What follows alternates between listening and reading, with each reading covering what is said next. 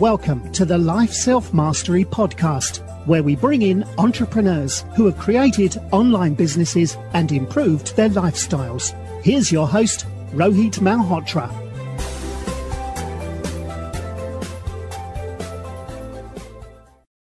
Hi everyone, I'm Rohit from Life Self-Mastery, and today I'm excited to have Brad Feld, who's an early-stage investor at Foundry Group, which has a portfolio of companies like Fitbit, Zynga, ZynGrid, and many others. He's co-founded Mobius Venture Capital, and prior to that had founded Intensity Ventures. Brad is a co-founder of Techstars. Brad is also a writer and speaker on the topics of venture capital investing and entrepreneurship. He's written a number of books as part of Startup Revolution, a series like Startup Life, Do More Faster, Startup Opportunities, Venture Deals, and writes a blog of Feld Thoughts and Venture Deals. He's just come up with this fourth edition of Venture Deals, which you can find on venturedeals.com. Brad holds Bachelor of Science and Master of Science degrees in Management Science from MIT. Welcome to the show, Brad. Delighted to be here, Rohit. Thanks for having me. Awesome. So how did you get into entrepreneurship, and how did you get into venture investing after that? I became interested in entrepreneurship well before it was regularly labeled entrepreneurship. I got an Apple II computer when I was 13. I bought it with the money I got from my bar mitzvah, and started programming at a relatively young age in the late 1970s. Just as a teenager having fun. My father had a patient of his. My dad was a doctor. He had a patient who had been a very successful computer executive who had started a company called Scott Instruments. His name was Gene Scott, with his son Brian. And he became one of my very first mentors.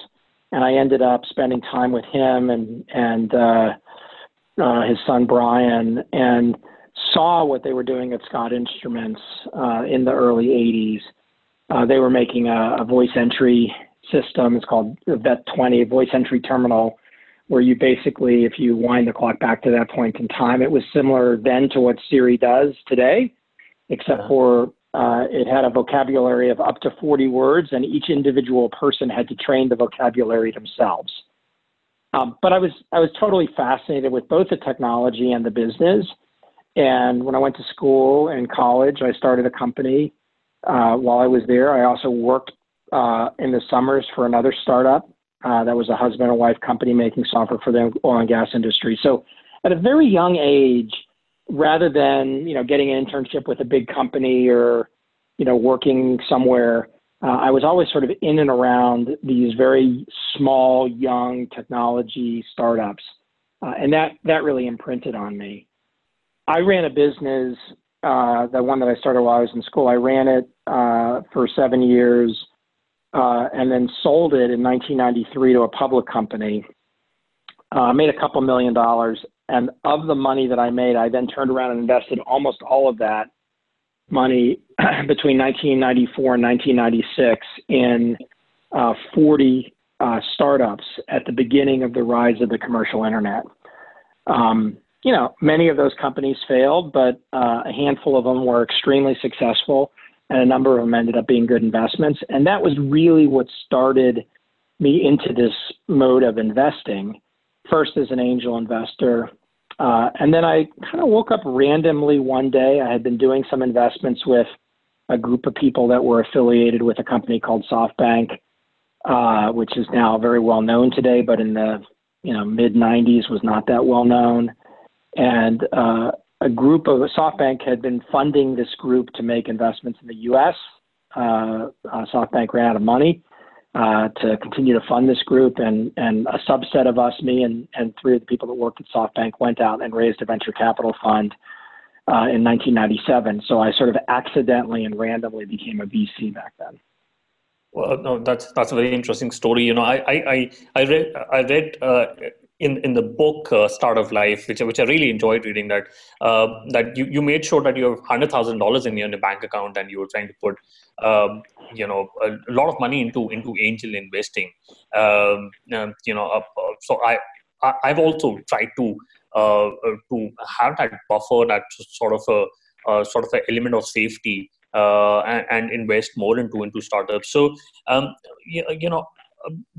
many stock investments should one look at in order to to get, as many number of big hits in the portfolio. You looked at investing into 40 angel investments in a span of 2 years.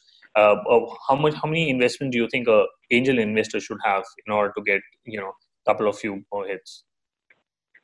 Yeah, I think, and I'll underscore, I think the answer is different for an angel investor than for a venture fund. And I think the answer ranges from venture fund size and strategy as well. So answering the question specifically about angel investors, I wrote a blog post, I think around 2010, it was on Feld.com, where I described, I think something like angel investor strategy.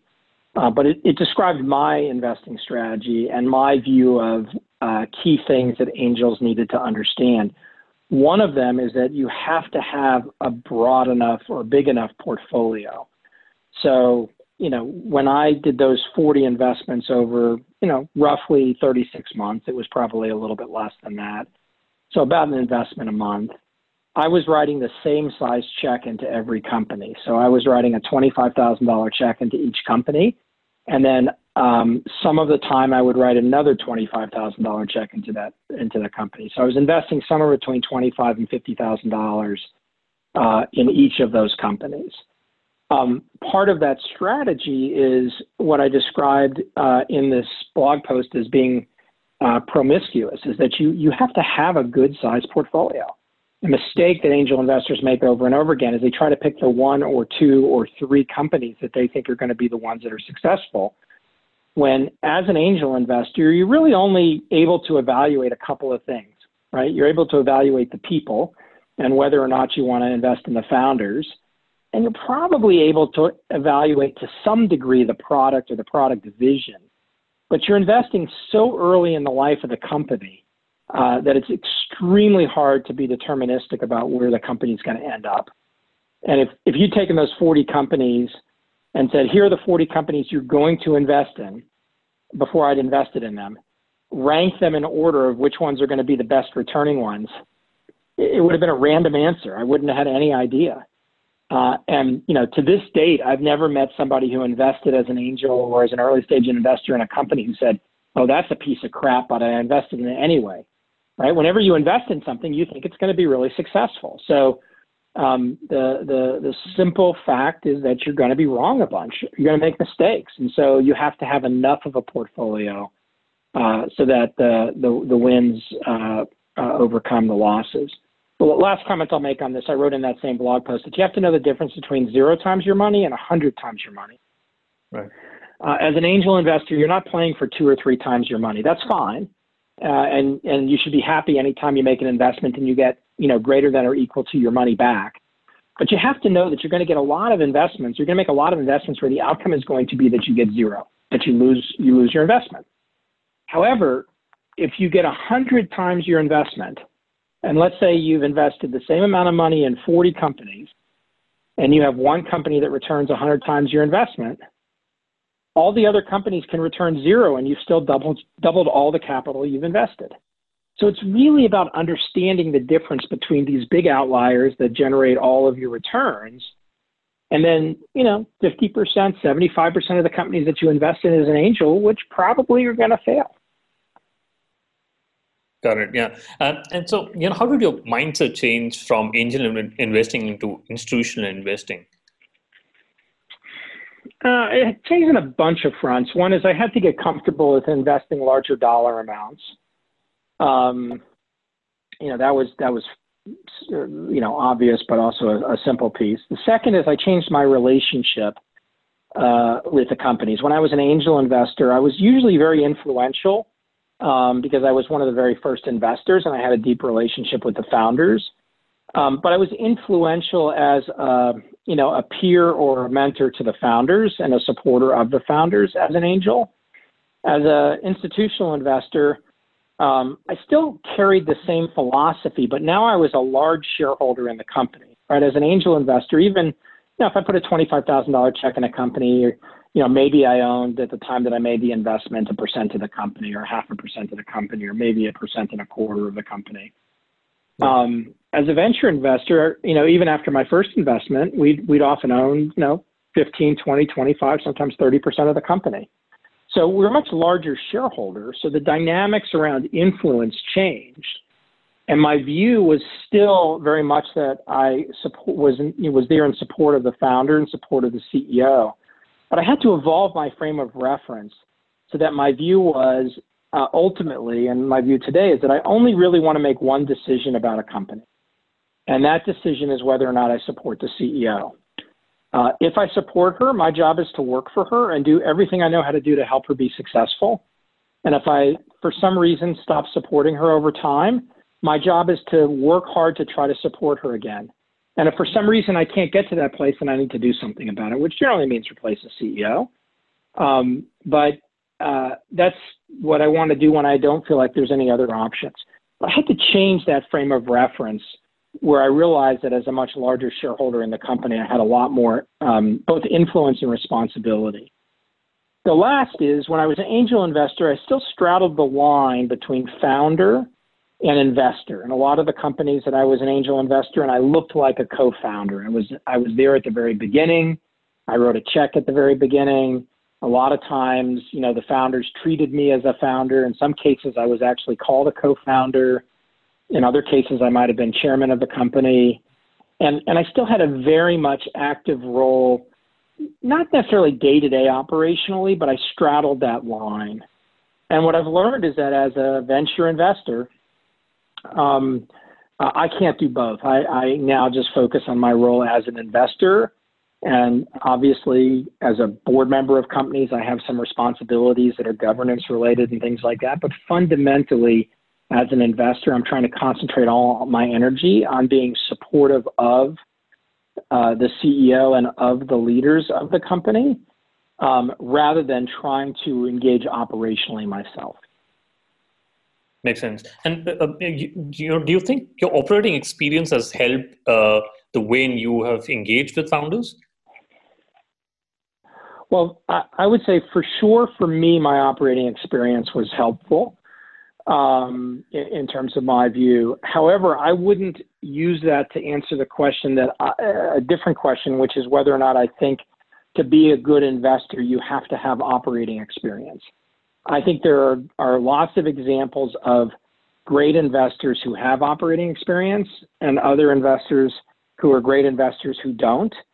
I think there are also examples of terrible investors who had operating experience and successful operating experience, and terrible investors who have no operating experience. So I don't think the operating experience per se is the thing that's deterministic as to whether somebody is a good or a bad investor. I think it is something that shapes how they behave and approach things as an investor. And I think it's important for entrepreneurs to know what they're looking for in the characteristics of the investors that they have, and know whether they, the entrepreneur, are going to value the perspectives and the frame of reference that comes from being an operator, or value the lack of that. Got it. And what gets you excited in a startup? Is it the team, the market, or idea? Do you allocate points on what is important, or do you give more allocation to a team member, or is it you look at all the three parameters and decide which startup you're going to invest in? No, I don't allocate points, and I don't try to do it that way. There was a period of time at Mobius, the previous firm that was the one that emerged from that SoftBank activity, where we actually did have a point allocation system when we did deal evaluation. I always thought it was nonsensical, and with the benefit of hindsight, not only was it nonsensical, but I think it was actually pretty stupid in terms of our own decision-making characteristics and ineffective. I would say that I am very focused, and my partners at Foundry Group are very focused on a couple of things. The first is that we look for founders who are obsessed about what they're doing. We want founders who were put on this planet to do the thing that they're doing.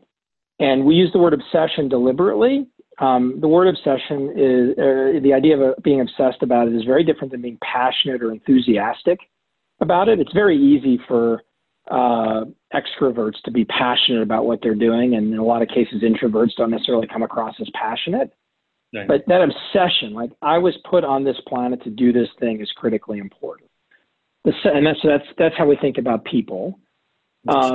We have to have an affinity for the product. It doesn't mean that we have to be daily users of it, but we have to have an affinity for it. And part of that comes from the reality that we've invested in lots and lots of companies that we don't really care that much about the product.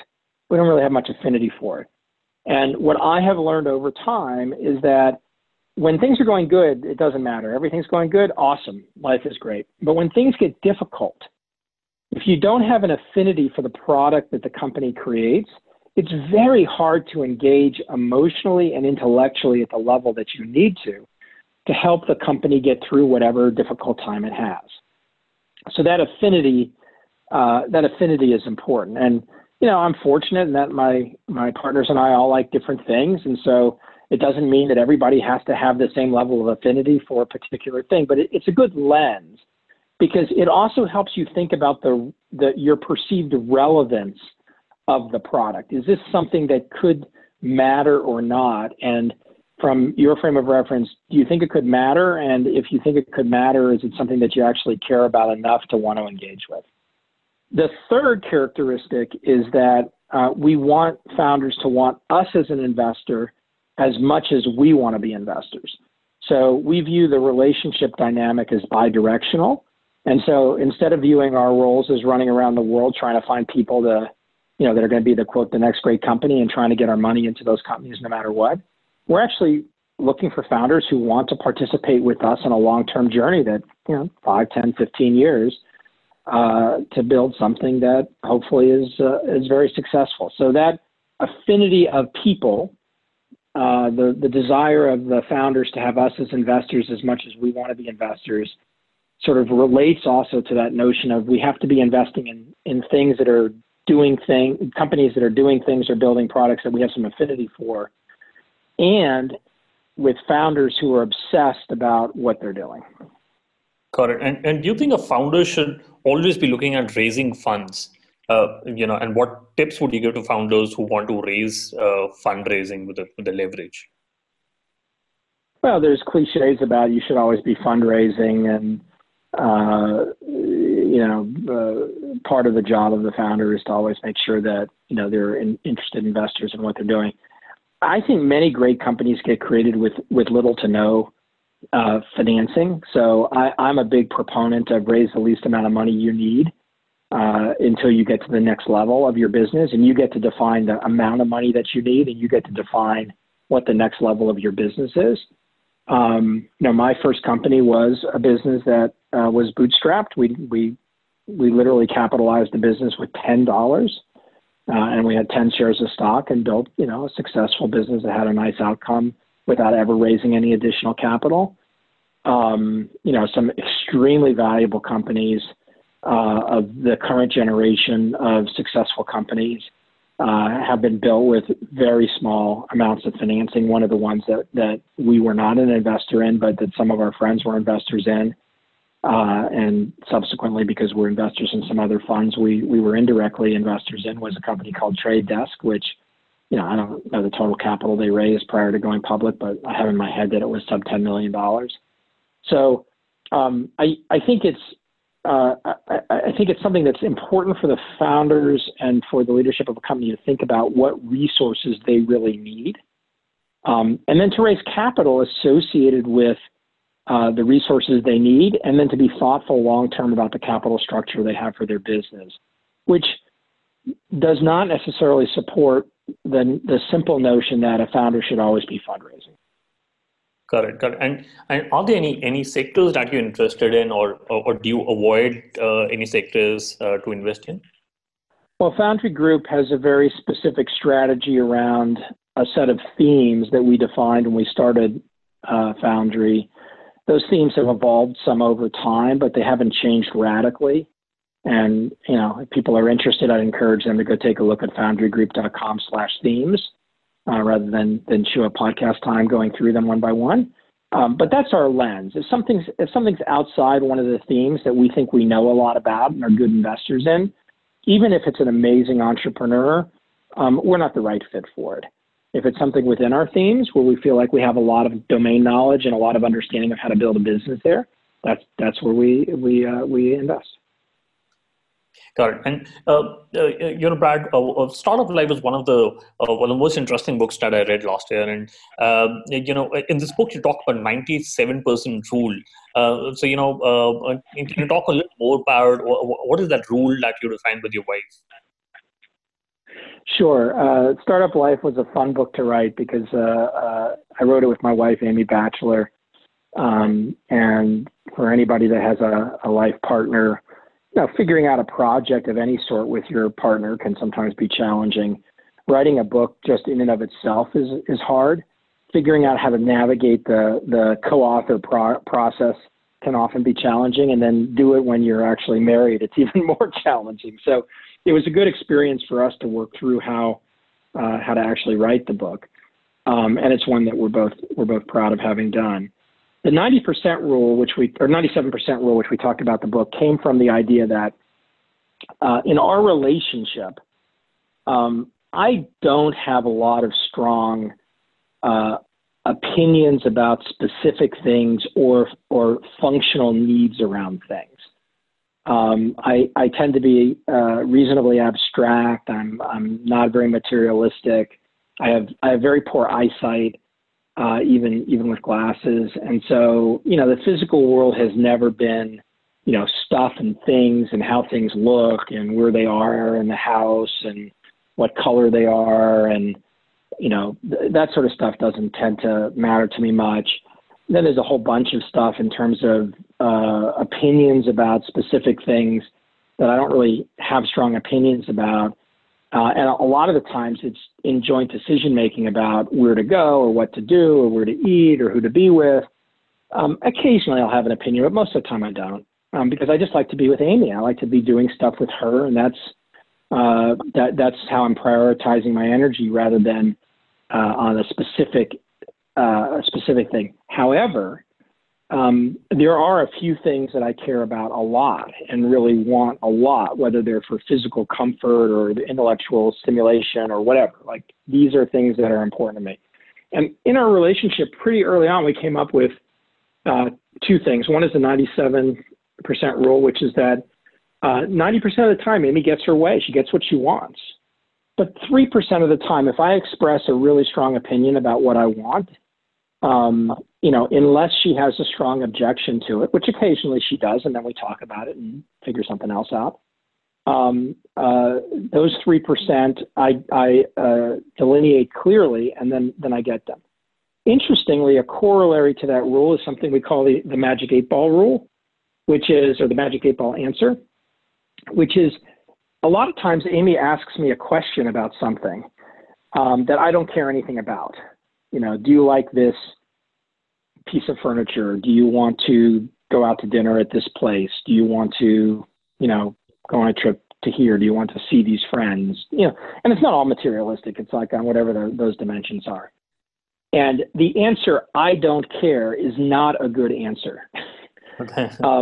The thing we've come up with is the Magic 8 Ball answer, which, for those of you that remember the Magic 8 Ball, was that 8 ball that had a little window on the front, some liquid and the thing in the middle of it, and you shook it up and it gave you an answer. Yes, no, maybe, signs point to yes, a bunch of different clever, cute things. And we combine that with something else we call golden retriever eyes. We have 2 big golden retrievers, and we love our dogs.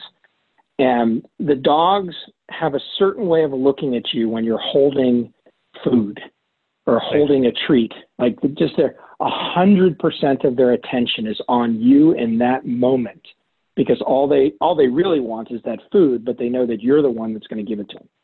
And so for the 97%, I answer with a Magic 8 Ball answer, but with golden retriever eyes.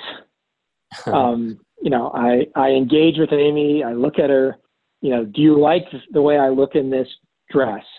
If I don't like it, or if I do like it, the answer usually is sure. Or it's not, do you like how I look in this dress? Do you like the red one or the blue one? It's usually a red or the blue. The answer is usually, I don't care. Right. But I look her in the eyes and I say, the blue one's the best. And 50% of the time she'd choose the red one, right? Because she didn't actually care about what my answer is. And she knows that I don't care whether she wears the red or the blue one, but she wants the engagement. It's about the social engagement. It's not about the specific opinion or the specific answer. So I characterize that not as a way everybody should interact with their partner, but if you scale back from it, these are things that Amy and I learned about each other through developing and working on and building our relationship, and then coming up with a language and a way of talking and relating to each other that had a lot of positive feedback loops in it. Versus, I think, what is so difficult for many people, especially when they're busy or they're stressed or they get lots of things going on, is that they don't know how to nourish each other through their small interactions. And as a result of that, conflict builds and builds and builds. And then you have a big interaction that's really unpleasant and uncomfortable. Right. Yeah, I try to apply that strategy from last time, and it has really improved my relationship with my spouse. So that is that. And you recently come out with this new book, Venture Deals, which is this is the fourth edition of the book. So what is the book about, and what is different in this edition from the last editions? Sure.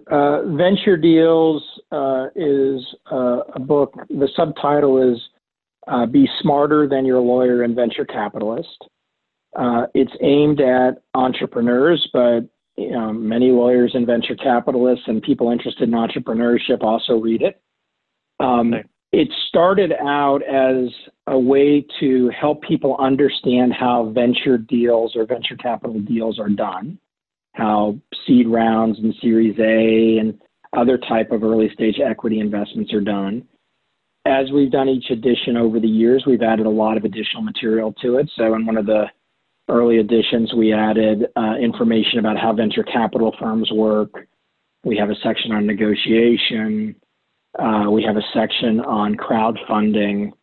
And in the fourth edition, which just came out, we added a couple of new chapters. We added a chapter on how to hire and work with an investment banker when you're selling your company. We also have a chapter on the letter of intent, or the document you sign, sort of when you've agreed on what kind of a deal you're going to do to sell your company. We also added an extensive chapter on venture debt, which we did with Silicon Valley Bank, which is a very large a bank, a debt firm that does really pioneered a lot of the concepts around venture lending and venture debt. And we talked through in detail how venture debt works. We also worked with we had a number of sections in the earlier editions on legal issues surrounding startups and companies. But we worked with a law firm called Cooley that we're also close with, and added in a number of different issues around, or sections around legal issues that we see commonly that come up early and throughout the life of companies. Got it. And we'll put the link of the book in the show notes. So let's quickly do the top three. What's your favorite business book? So my favorite business book of all times is a book by Robert Pirsig called Zen and the Art of Motorcycle Maintenance. And it's not classified as a business book. I think if you go to a bookstore, you go online, it's typically in the philosophy section. And I read it I first read it when I was in high school. And it's really a philosophical treatise on a number of different issues. And there's an element of that treatise which is around product development and quality and how to think about that. But there's also this incredibly deep self-reflection about one's own view of themselves in the context of what they do against the backdrop of this notion and idea around quality, which has this fascinating arc, which includes the protagonist slowly descending into madness. And what you get from that, you say, well, how's that a business book?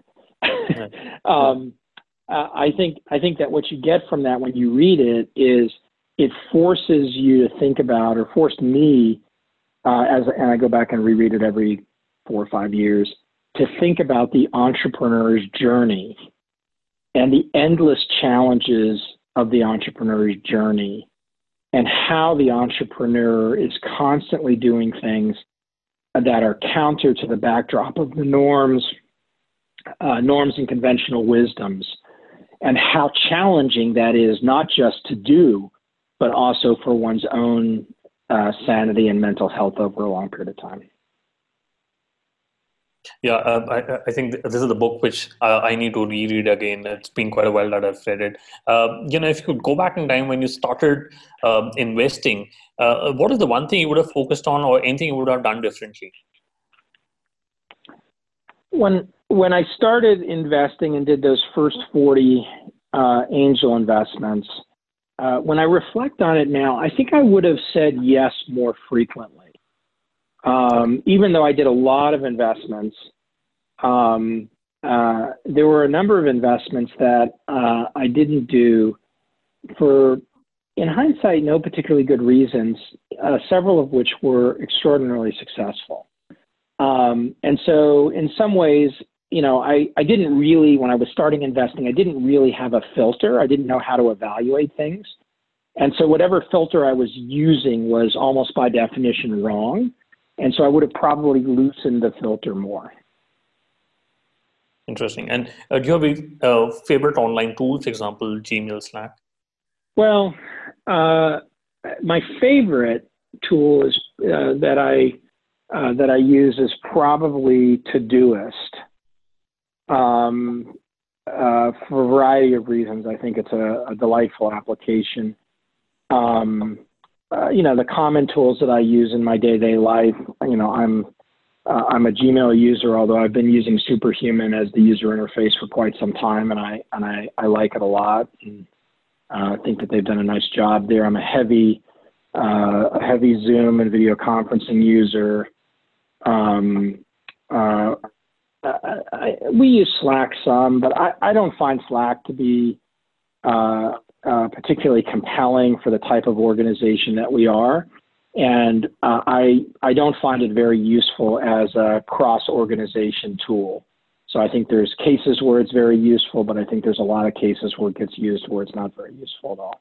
So I'd say of the ones that may not be the most sort of front and center, I would put Todoist at the top of the list for me.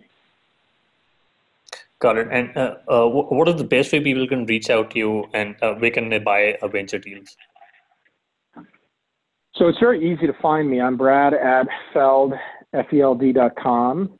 Also at bfeld on Twitter, although I generally don't engage much on Twitter. So if there's something somebody wanted to interact with me around, just send an email to me. Start with the punchline, because I get a lot of emails and I try to respond to them. But just tell me why you're writing and what you're looking for. In terms of buying venture deals, whatever the right cliche is, it's available online wherever books are sold. Actually, probably obviously Amazon and Barnes & Noble are two easy places to get it online. If you go to the venturedeals.com website, there's links to a handful of other online sources that it's available at. Right, Brad. You've been one of my favorite bloggers when it comes to venture investing.